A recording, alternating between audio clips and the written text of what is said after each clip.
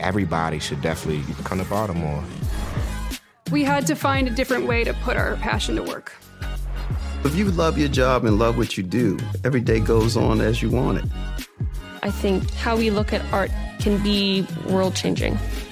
All of these businesses are taking precautions to make sure that everyone is safe. We're ready. Masks, distancing, and frequent cleaning are just the beginning. Learn more at baltimore.org.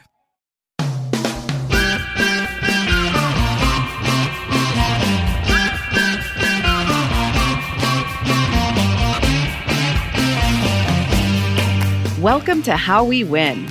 All over the country, people are still doing extraordinary things. We're giving you the tools that you need to make a difference right now. The best antidote to anxiety is action. We've won some battles, but we still have more to do, a lot more. The work of a citizen never does end as we all work towards a more perfect union. That's right. We win when we all engage in the work to make our country more fair, just, and equitable for us all. Today we have a conversation with member-elect of the Georgia House of Representatives, Regina Lewis-Ward. She just flipped the seat from red to blue with some help from a lot of volunteers out there. And we talk about how we can keep building Democratic power in Georgia to flip 2 vital Senate seats on January 5th. I'm Steve Pearson. And I'm Mariah Craven. And this is How We Win.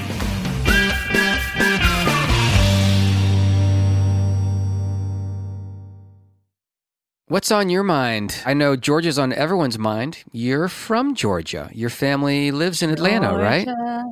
Georgia.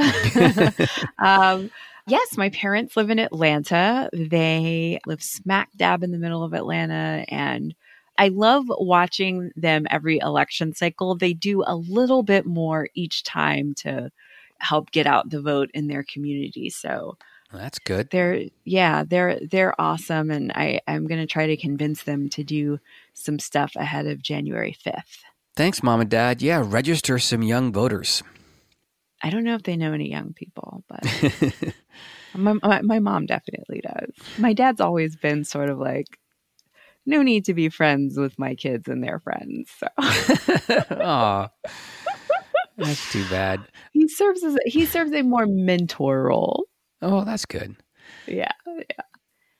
I have to say that a couple weeks ago, it felt amazing because it was, pretty clear by the time we recorded the podcast that Joe Biden was on a great trajectory.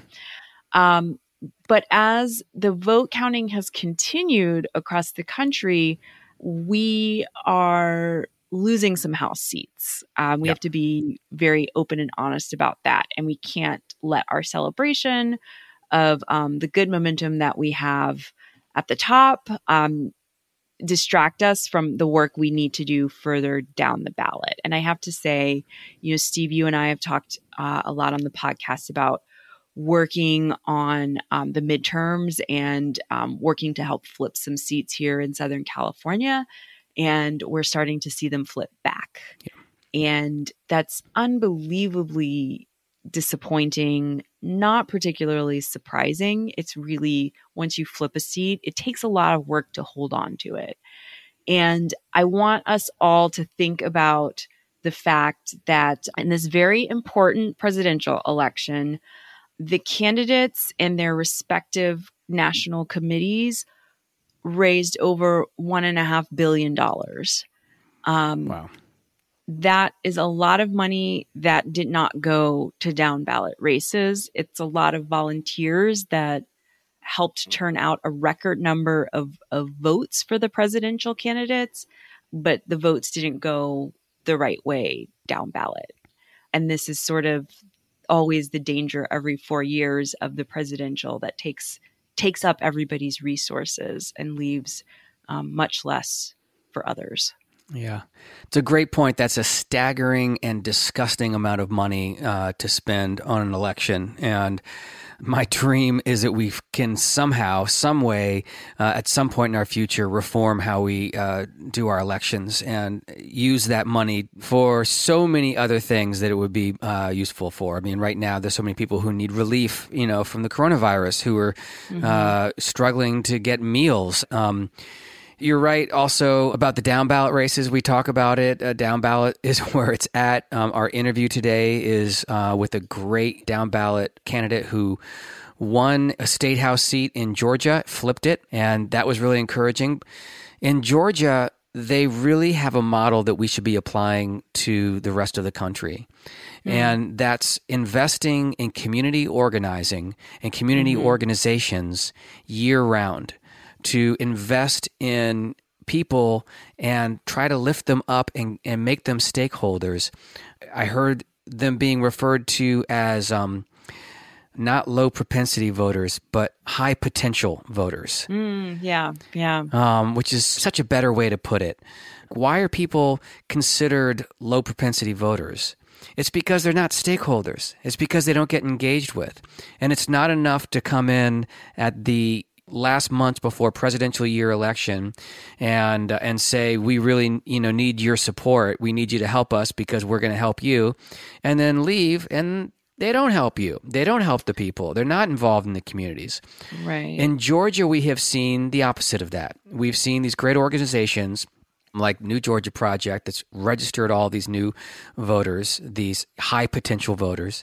We're seeing Fair Fight that's fighting against the voter suppression and all of the dirty tricks that Brian Kemp, by the way, Brian Kemp's going to lose to Stacey Abrams in 2 years for governor. Just going to say that. They've built that over decades. And that's what we need to be doing everywhere. Like now the presidential has left, but we need to stick around. The work of being a citizen and investing in our communities stays. I don't want to say that we didn't do that altogether in the California seats that we lost, but the presidential did take everyone's attention, including mine. I'm really pissed off. There's Harley Ruda and Gil Cisneros both lost their races. I worked my tail off. I know that you did also for those seats in the midterms, and my attention was elsewhere, and it's painful. It's very understandable. And I think people are going to say, and we should be a little bit, easier on ourselves because there was a pandemic. We couldn't organize and mobilize in the same way. But to your point, it just really brings home the idea that we should be doing this year round, and we can't wait because you never know what's going to happen. There could be a global pandemic. Alexandria Ocasio-Cortez had a great point, I think last week, where she said, listen, 71 million people voted for Donald Trump. We need to be talking to those people. And those aren't one-off conversations. We need to be doing deep canvassing or, having more in-depth, long-term conversations if we have any hope of not being so divided in the future. And I'm not suggesting that we do some sort of reconciliation and blah, blah, blah, blah. I know people are angry but if we do have any, chance of bringing some of those folks over towards the left or at least away from Trumpism, then that is going to take some conversation. Yeah, that's really compelling. I love the deep canvassing idea. We did some pilot programs at the beginning of the midterms. Like in 2017, I was helping to organize some deep canvassing that was directed towards Republicans, connecting with them and trying to see where we could find common ground and move together on issues. It's the technique that was used really effectively for marriage equality.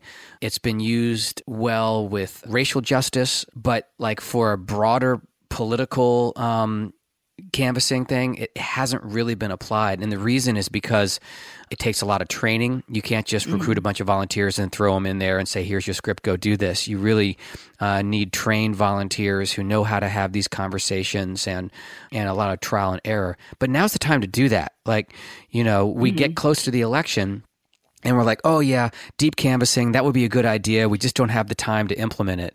Well, guess what? We have time to implement it right now if we get started with that, so I like that a lot. Yeah. Yeah. And then one more thing about Georgia we should talk about is the Secretary of State. Right? Flicking on his fellow Republicans and saying, Lindsey Graham and other Republicans are pressuring me to get rid of legal mail-in ballots. Which is just, I'm laughing. It's not funny. is really not funny. It's actually very scary, but it's sort of one of those things that's like, oh, what else can we throw on this dumpster fire of a year? When you have Donald Trump kicking around and you have Mitch McConnell and Bill Barr and Stephen Miller and Ivanka and Jared and all these people that just make the bile pool up in the back of your throat, it's hard to remember that Lindsey Graham used to be the very worst of them all. Really, Lindsey Graham absolutely sucks. He is beholden to no one but his own interests, and that he would go out and say the only way that Democrats win is because they cheat, and then talk to Georgia Secretary of State Raffensperger, and what Raffensperger said is that he was saying, look hard and see how many ballots you can throw out. That was from Raffensperger's interview on CNN. Lindsey Graham denies this, says he thought it was a great conversation. I'm sure he thought it was a great conversation, but this is criminal. Lindsey Graham, they're just all in a competition to see, how much damage they can do to democracy. And you're right, it's not funny, but once we get power back, let's get those Senate seats and let's launch a serious investigation into Lindsey Graham and his conduct, because it's the definition of undemocratic. Yeah. Steve, what's your reason for hope this week? Well, I'll say my reason for hope is actually the coronavirus vaccine. We haven't really been talking about the coronavirus much. We are reaching yet another grim milestone with almost 250,000 deaths in our country from the coronavirus. And with the holidays coming up, we have to really buckle down and make sure that we're being responsible and not bringing in too many people into our pods, wearing a mask, social distancing, doing all the basic stuff we know how to do to save lives. But we do have a very promising vaccines, 2 of them that have like 90 to 95% effectiveness so far from what we're seeing.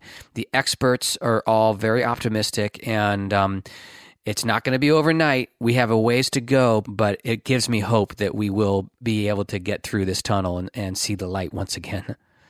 Well said.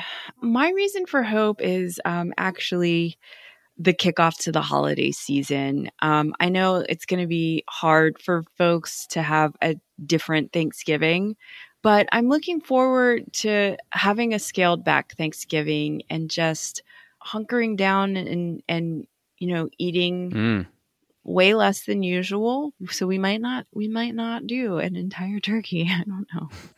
Maybe we'll have turkey sandwiches. There's going to be a run on like small turkeys, right? They're going to be hard to find. True. That's what's happening is that the turkey farmers, that's not the right word, right. But the turkey people bred all these giant turkeys for Thanksgiving, and they're saying this year they don't think they'll have enough small turkeys. So we are going to have a run on small turkeys.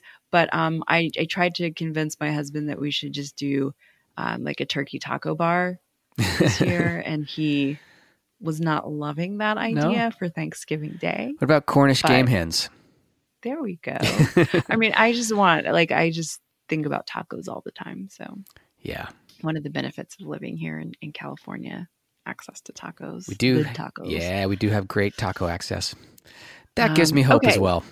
Yeah. So eating something, perhaps a sandwich, taco, or an entire turkey is what's giving me hope. And we talked a little bit about this, but we do have a short to-do list this week as well. Yes, well, it's Georgia. Georgia's on all of our minds. What we were talking about, we're going to talk more about it in our interview with Regina Lewis-Ward, but we need to make sure that we're helping register all the voters we can before that deadline. We have to talk to voters and make sure they know about this election, know how important it is. And so that means phone banking, getting involved, fundraising for these candidates. We've got our Swing Left Georgia page, so I'm going to link to that. You can find it right if you go to swingleft.org. There's a link to it right there, but I'll also put a link at swingleft.org/podcast on our podcast page. I know everyone listening to this podcast is thinking about Georgia. Don't just think about it. Get involved right now. We win if we can really register a bunch of new Democratic voters. That's key. Yeah, don't just think about it. Be about it. Right. And I love this week's interview because we are talking to somebody who's been working on the ground in Georgia and was able to flip a seat, which is amazing. Yeah. And she ran in 2018 and just fell short, almost flipped that seat, just fell short, ran again, didn't stop, didn't give up, and flipped it this time around. So she's got a really inspiring story. I'm excited for everyone to hear it.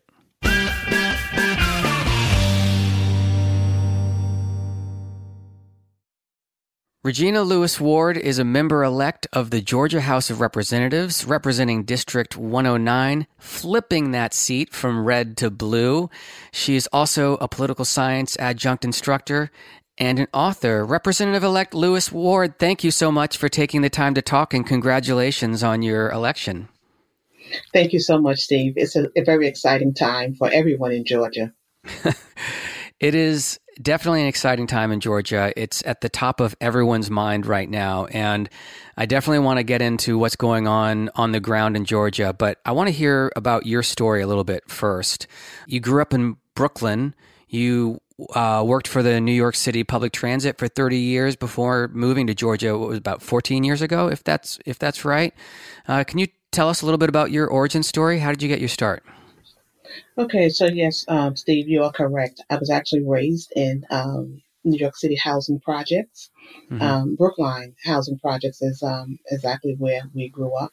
And, that's important to me because people should know that no matter where you start out at in life, with hard work and determination, you can always achieve your dreams. Mm. I attended public schools, and as a matter of fact, I don't tell this very often, but while I was in middle school, I was subject to the 1972 riots when the school board in Brooklyn ordered the school that I was attending and also the high school to accept black students from a neighboring Brownsville community. Mm. And that was my first experience with racial tensions there. After I graduated from high school, I went on to achieve my bachelor's of business administration in computer science. Hmm. Then I went on to work for the New York City Transit Authority. And after working about 30 years with transit, I did retire. And that's when I relocated to Georgia. Now, the extra 10 years of experience, where you mentioned 30 years, I had a small business here in Georgia for about 10 years.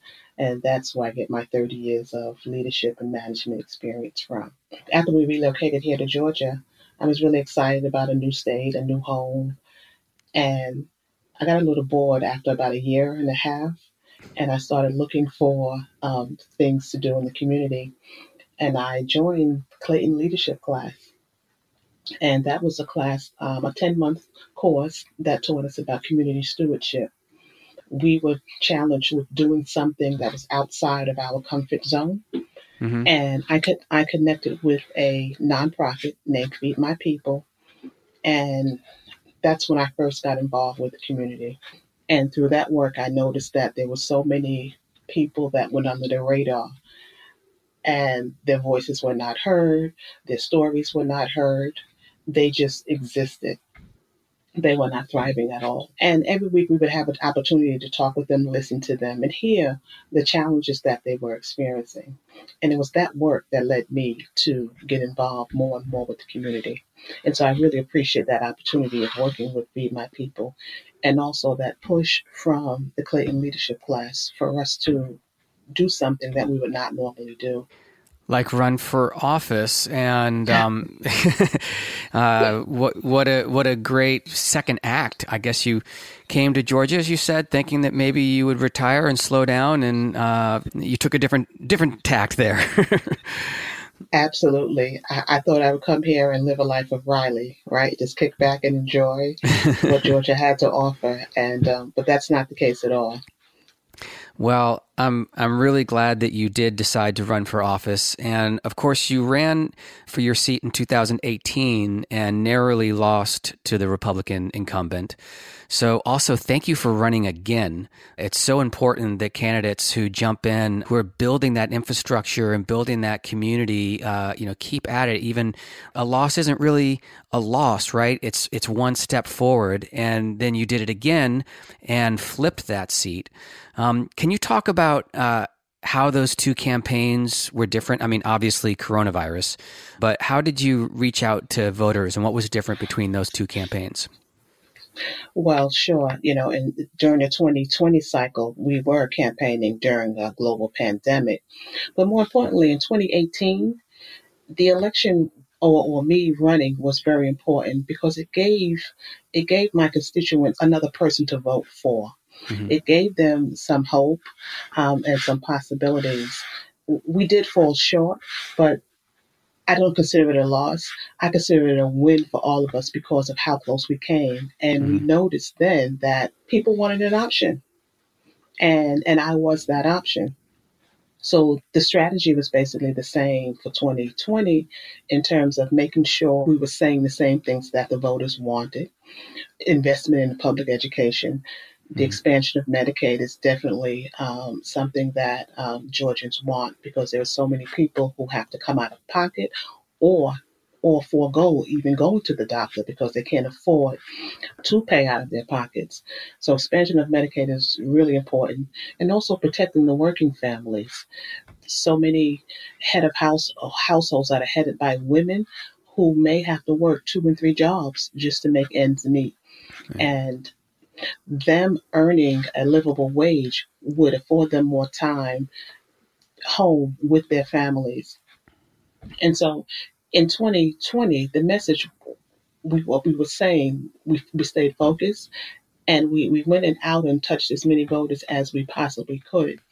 We did lit drops, dropping literature at the person's residence, right? Telephone calls, text banking, just making sure that they knew that, again, you have an option, and it worked. And Steve, I'll say to you, one of the things that we felt was different between the 18 and the 20 election, there was a sense of urgency in the 2020 election. It was like we had to get it done. There was so many things at stake during the 2020 election. So coupled with that sense of urgency, we were able to see a victory. Yeah, I think everyone has felt that sense of urgency and is also feeling it now with the Senate runoff. You talked about a lot of important kitchen table issues that are important to your constituents. How are people talking about this Senate race that's resonating with your constituents? It's important for everyone to know that this Senate race is critical. Right now, it's making sure everyone knows that voter registration has opened up again. And the registration deadline now is December the 7th if you want to vote in the January election. So that's first and foremost. We want everyone to know that, yes, if you're 17 and a half and you're going to be 18 before January 5th, go on and register to vote. And then you can vote in the January election. It's also important for them to know that you can vote by mail again. However, you may have to ask for that ballot again. In certain situations, you don't have to ask for that ballot again, but just call your county office to see whether or not you are one that has to ask for that ballot again. And then again, there's early voting, again, which starts on December the 14th, right? We can vote before the holiday season. You don't have to wait until after Christmas or after New Year's, right? You can vote and continue with your shopping or whatever else you have planned. So it's really important that we get that message out to everyone so they know what their options are for this January 5th election. So important, and a lot of really good points. I mean, a lot of the contact that we're having with voters in Georgia right now is just that. It's just giving them the information and certainly trying to register as many new voters. It must be getting crazy there. I know that there's a lot of organizers who have camped out in Georgia. I'm not going to lie. I did look at some like furnished lofts, around Atlanta, just musing on that.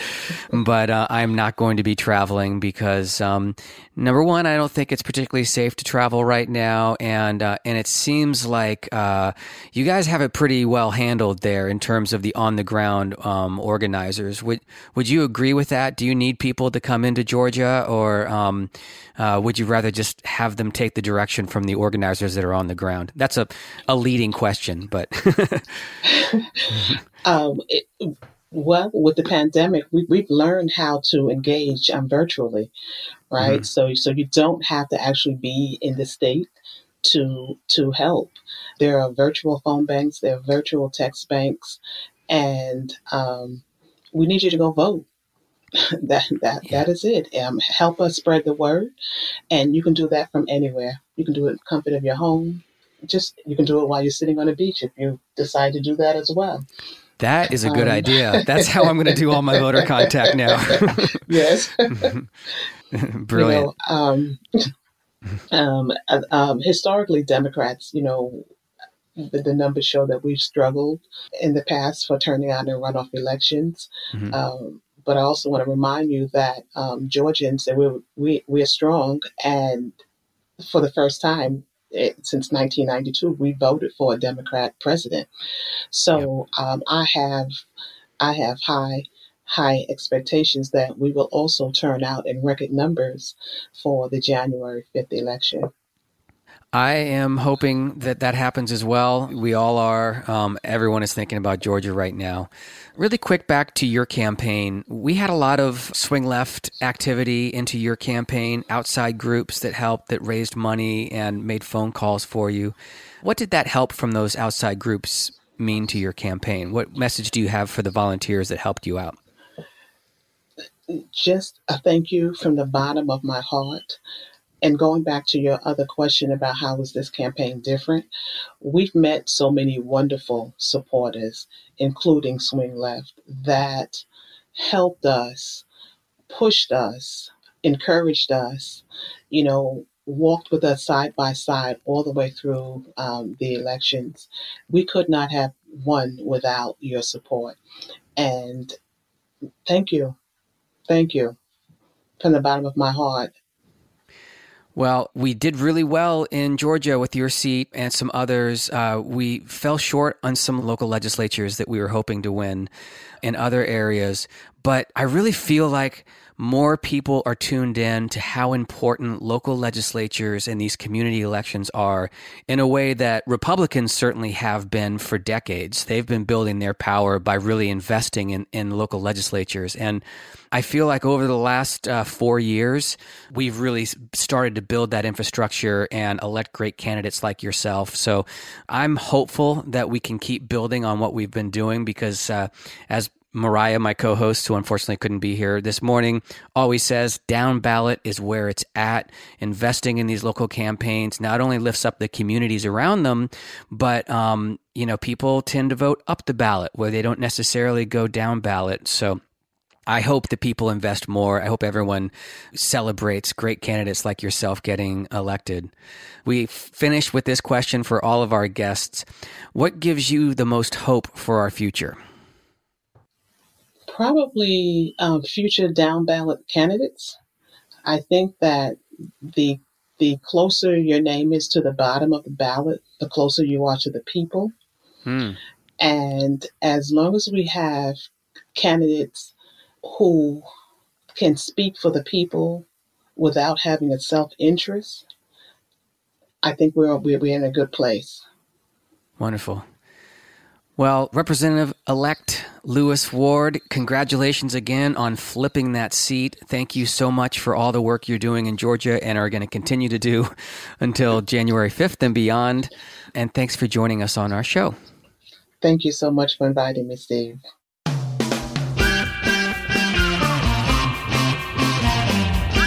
Thank you so much for joining us and for stepping up to take action. This is how we win. We win when we all get involved. We want to hear from you. Tweet to us at BluesBoySteve and at Mariah_Craven or email us at podcast@swingleft.org. If you haven't yet, please subscribe, rate, and review on Apple or wherever else you get your pods. Share us on social media. Check out our page at swingleft.org/podcast. And of course, as we said, sign up to volunteer for some action in Georgia right now. We really appreciate you being here with us, and we'll be back with more next Wednesday.